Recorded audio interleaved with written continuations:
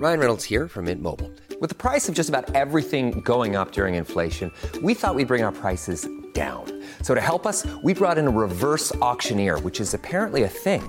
Mint Mobile Unlimited Premium Wireless. How to get 30, 30, bit to get 30, bit to get 20, 20, 20, bit to get 20, 20, bit to get 15, 15, 15, 15, just $15 a month? Sold! Give it a try at mintmobile.com/switch. $45 up front for 3 months plus taxes and fees. Promo rate for new customers for limited time. Unlimited more than 40 gigabytes per month. Slows full terms at mintmobile.com.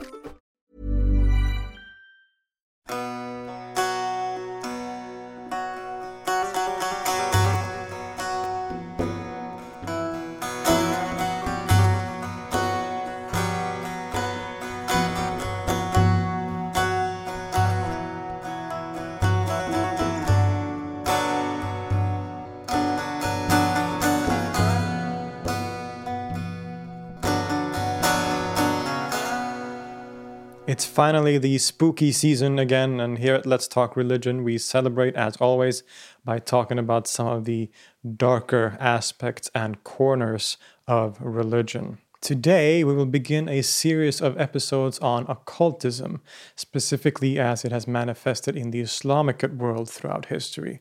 From the alchemical writings of Jabir ibn Hayyan, or Geber, through to the esoteric writings of various Shiite thinkers like the Ikhwan as-Safa, or Brethren of Purity, to the letrist magic of people like Ahmed al-Buni and even Ibn Arabi. There is a vast history and vast literature on this topic, and the occult sciences is something that has flourished in the Islamic world throughout history. So let's dive into this world of talismans, magical healing bowls, and alchemy in this introduction to the Islamicate occult sciences.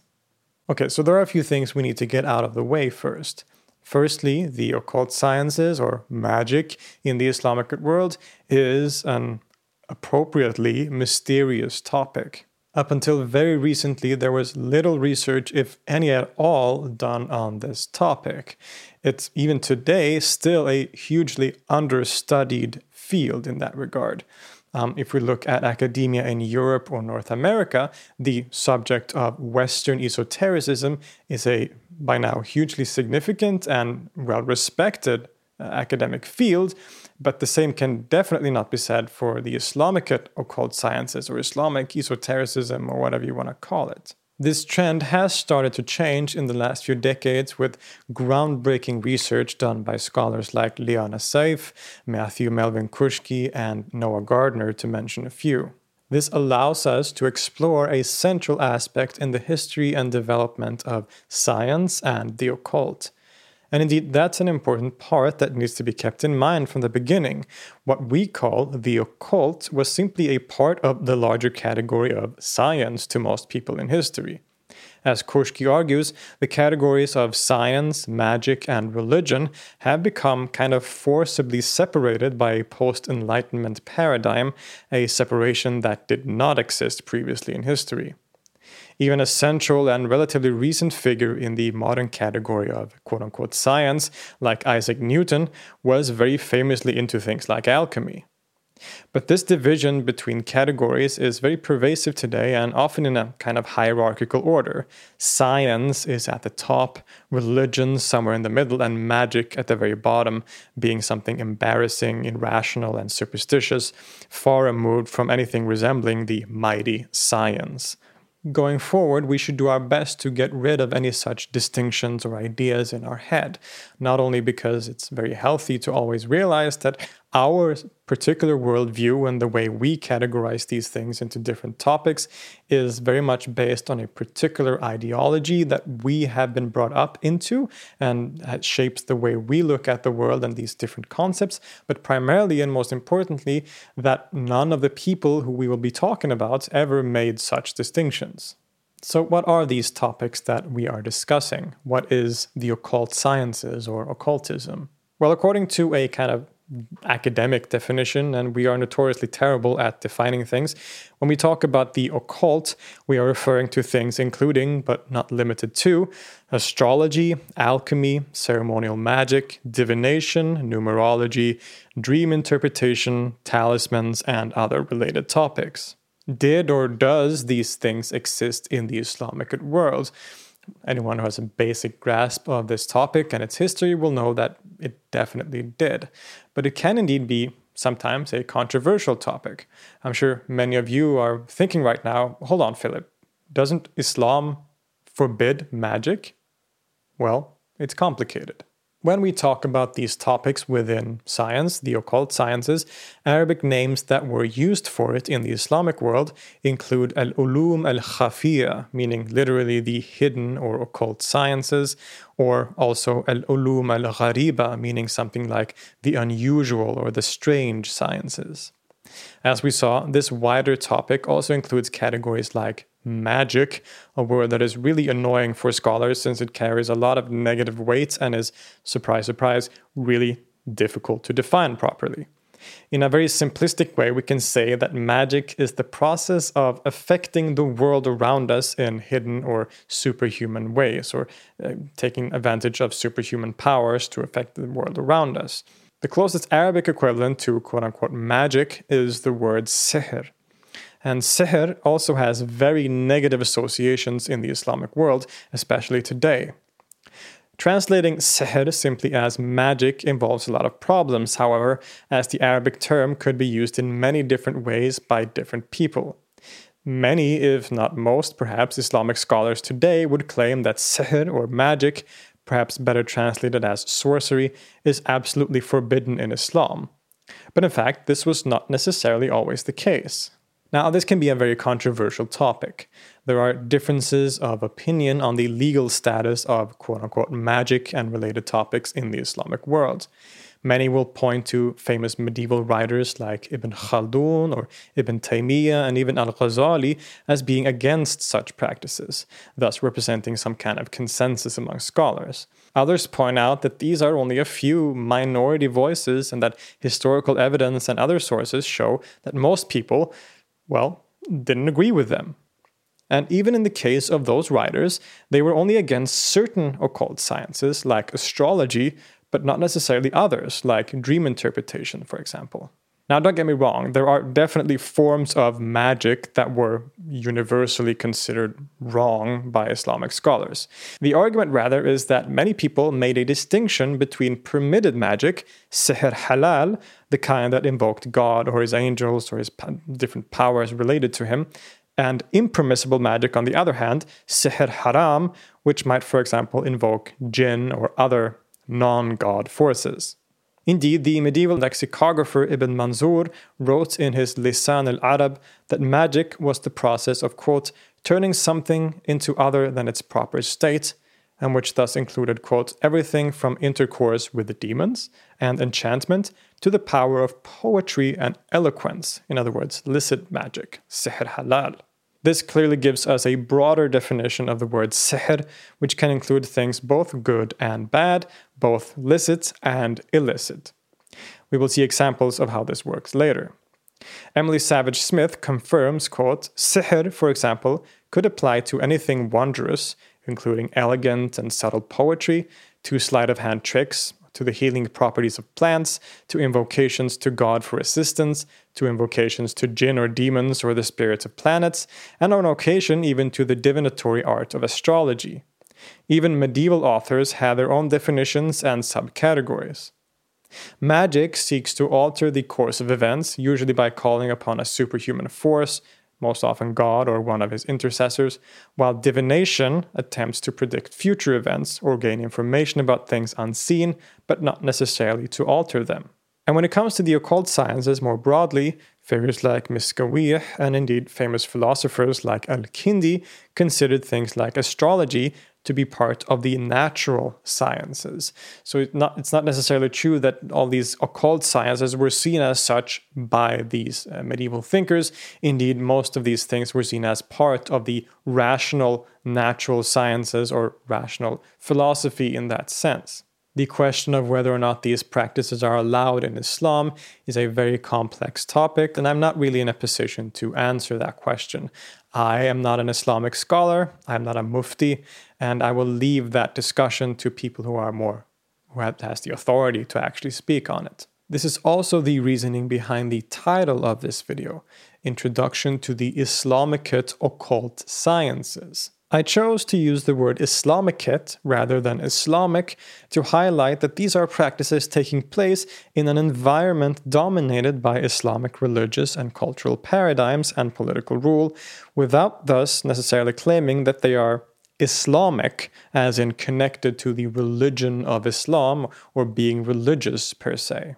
As for the occult sciences, rather than a word like occultism, for example, I follow the reasoning of Liana Saif in arguing that on the one hand, occult sciences actually is a more direct translation of the terms that were used by many of these scholars, like ulum al-khafiyya, for example, but also that this avoids direct associations with occultism as it came to be manifested particularly in late 19th century Europe, for example, when there was this mass movement of occultism. So the question if these things are allowed in Islam is not for me to answer. I'll leave that to people who are authorized to talk about it. What we are interested in here and what matters for our discussion is rather the question, well, did the occult or magical sciences exist in the Islamic world, and do they still? And the answer is definitely yes, it did and it does. The reason that there has been so little research done on this topic and that there's a kind of denial about its very existence goes back to, at least partly, to colonialism and Orientalism. The colonialists and Orientalist scholars of the past would often point to the widespread practice of occult sciences in the Islamic world as a sign of their backwardness and primitiveness, thus contrasting it to the enlightened and rational West. This resulted in a counter-reaction from two directions. Later scholars who wished to undo these questionable depictions started to emphasize other aspects of the Islamic world, instead highlighting quote-unquote rational figures like Ibn Khaldun, who represented the opposite side of the debate. And the same kind of reaction happened in the Muslim community itself. There was an attempt to distance oneself from all practices considered occult, magical, or irrational according to modern Western standards. We see this in the many reform movements in the Islamic world, for example. So this is what has resulted in the contemporary situation where the presence of magic and the occult in the Islamic world is often denied by many Muslim scholars and ignored by academia in the West. But indeed, when we look at history, we see an ocean of such sciences being practiced and written about. It's everywhere, and neither is it some folk practice only associated with uneducated peasants or regular folk. The occult sciences was something that the very people at the top, people like great scholars, philosophers, Sufi saints, scientists, and sultans, were involved with. And as we saw earlier, many of these people considered many of these things that we see as occult sciences as part of the rational endeavor of science or philosophy in a more general sense. So let's jump right in then. What were the occult sciences in the Islamic world and who was involved with them? We find examples of such ideas and practices from the earliest periods. Of course, most of them existed since antiquity.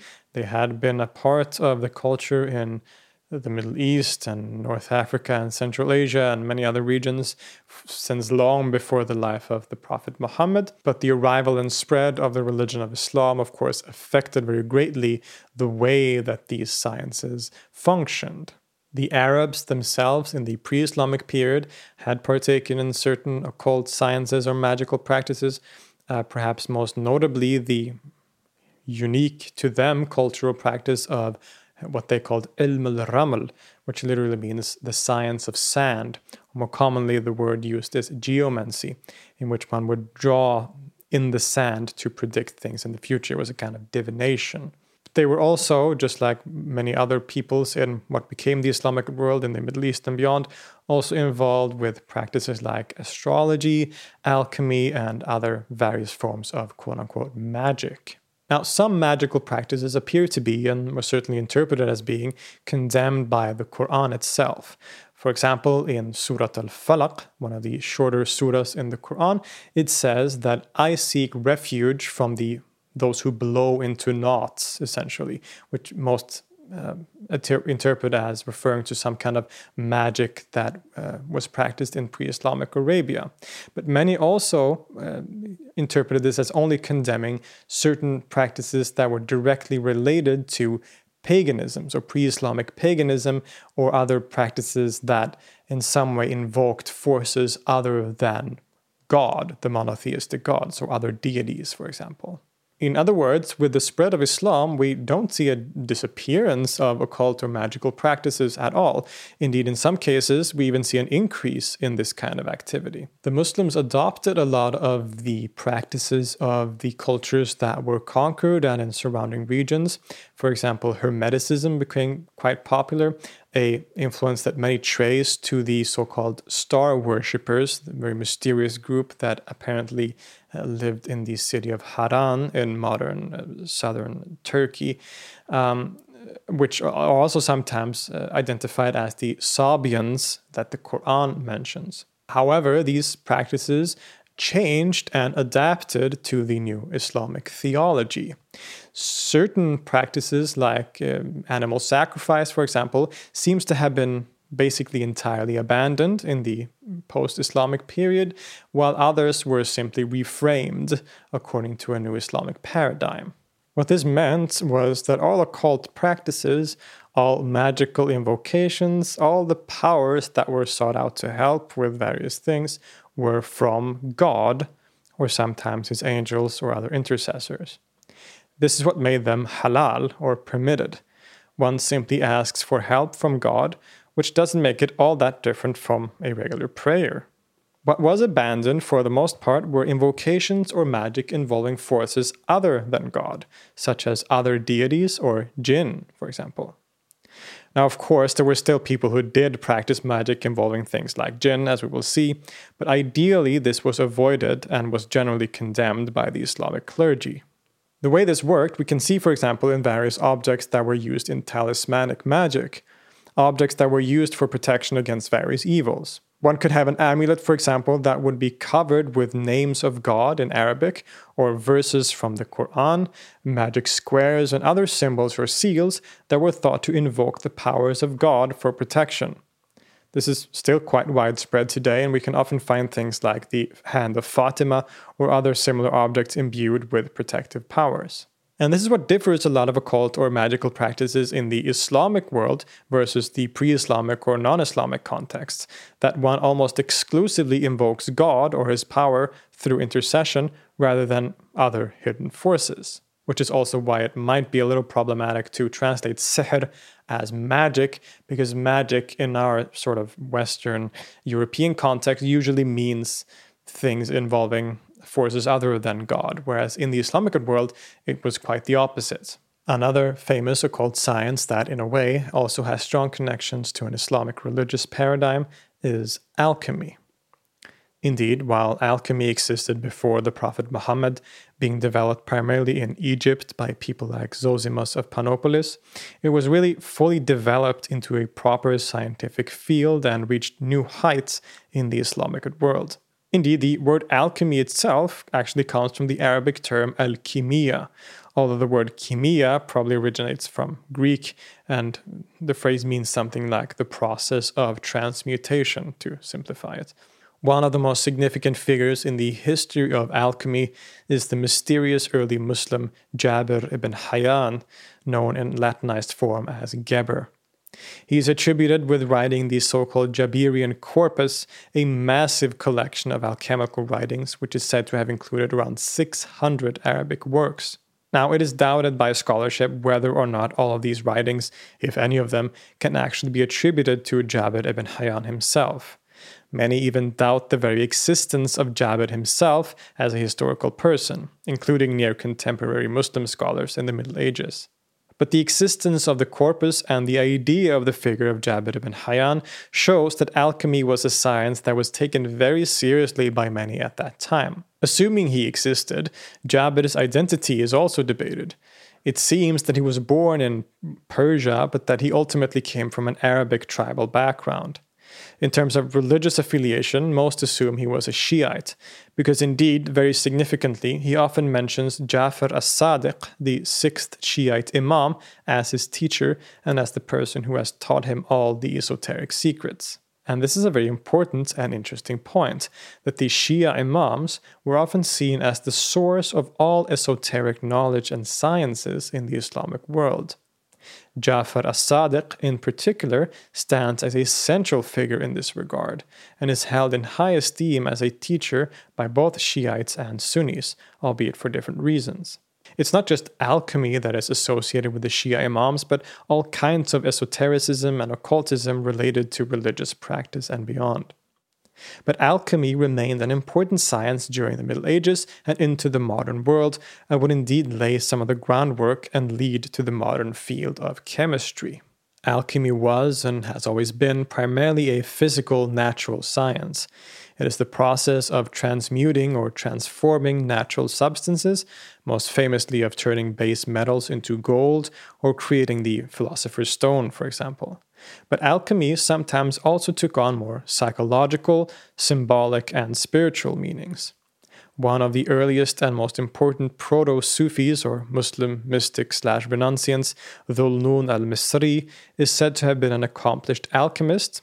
Of course he was, since he was from Egypt, and a lot of the basic Sufi terminology and ideas came to use alchemical language, such as purifying the heart, for example, thus of turning a soul that is coarse into a purified gold. This is very alchemical language, and this shows up much later in the writings of people like Ibn Arabi, as well as Al-Ghazali and beyond. Strongly related to alchemy is, of course, also astrology.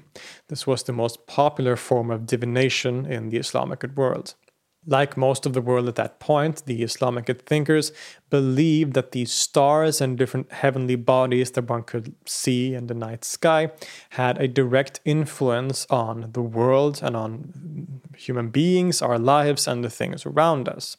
The planets, the heavenly bodies, the stars, as they were known, planet literally means wandering star, so they were all seen as stars in some way, but it was thought that these stars could be used to not only to look into past events, present events, but also to predict future events, and also to be employed in various ways practically, which we will see soon. The Arabic Muslim philosopher Al-Kindi famously developed the idea of stellar rays as a theory for how magic works in general.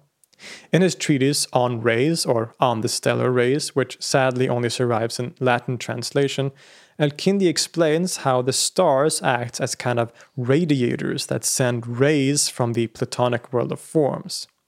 These invisible rays and the almost musical harmony between them is what determines reality as we know it. Everything emits and interacts with these stellar rays, which acts as the causal factor behind every effect in the world.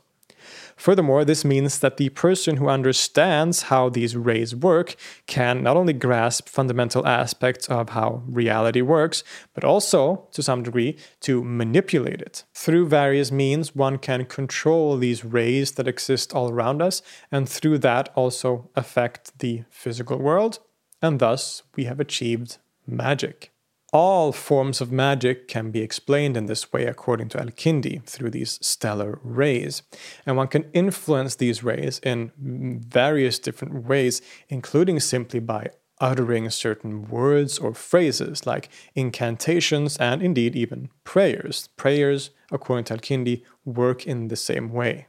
These rays themselves and the heavenly bodies from which they come were of course thought in themselves to be controlled by God, who always remains the absolute power in the universe. But astrology as a science was indeed always one of the most controversial of these occult sciences. When we look at critical writers like Al-Ghazali or Ibn Khaldun, who criticized certain occult sciences, it was usually primarily astrology that they criticized. Because indeed, it can be interpreted that when they talk about the heavenly bodies and their influence on the world and using these heavenly bodies and their powers to influence things, this can be interpreted to mean that we are using powers other than God to do our will, and thus we are doing something that is not permitted. Whereas for these actual scientists like Al-Kindi and so on, when we are using the powers of the stars, we are actually using the power of God only through a kind of through intercession, in this case by the heavenly bodies. God, as I said, always remains the absolute and ultimate power, at least according to these practitioners themselves, but the critics had a different view of this. So astrology has always been one of those most controversial of occult sciences. In any case, astrology itself continued to be a significant field after this, and still is today, as most of you know.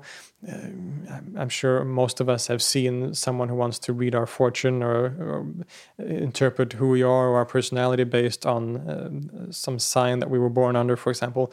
These are widespread practices even to this day. Aside from gigantic figures like Al-Kindi, we find other peoples like Abu Ma'shar, and the theories of these early figures, including that of the stellar rays, remain central features of the esoteric and philosophical development of later periods. In some of the most central and famous books of occult sciences, like the Picatrix or the Shams al-Ma'arif, we find clear influences from people like Al-Kindi.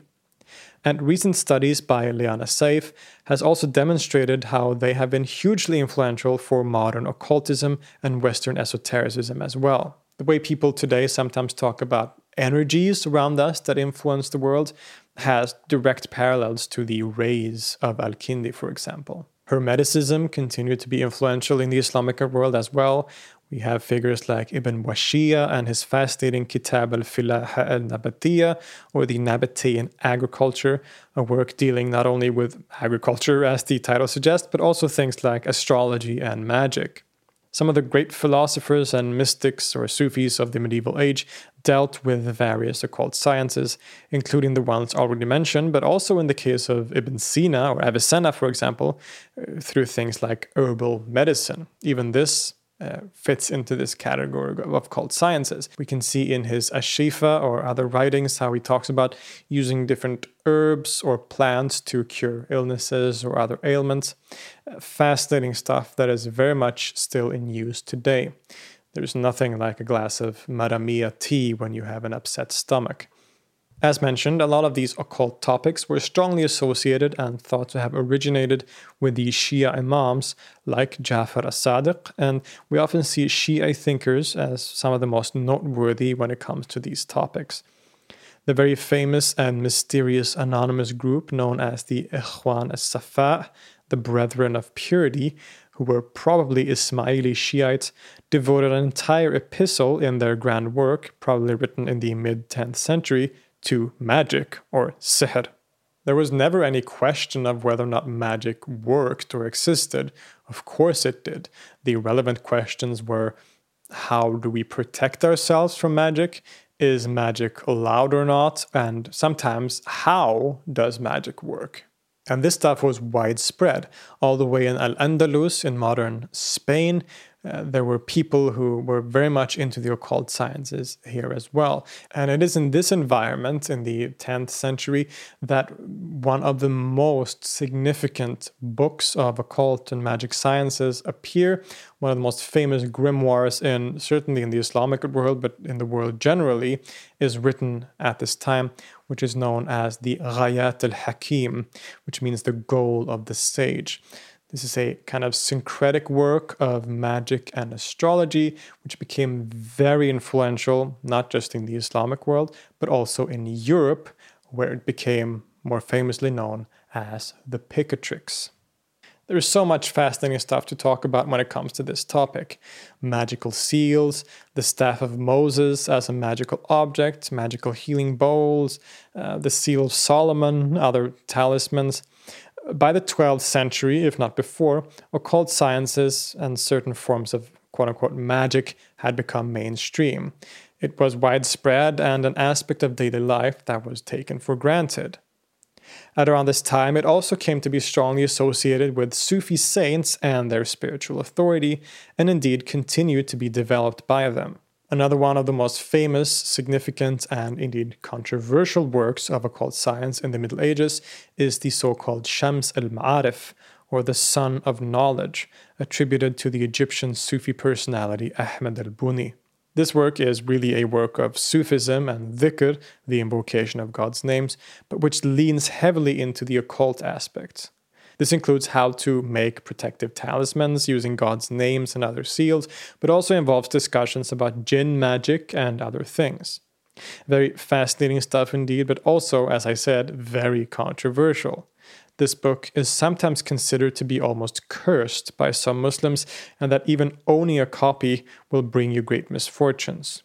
By contrast, some Sufi orders still use it as an important work of spiritual instruction, and it has become perhaps the most important occult work or grimoire in the Islamic world since then.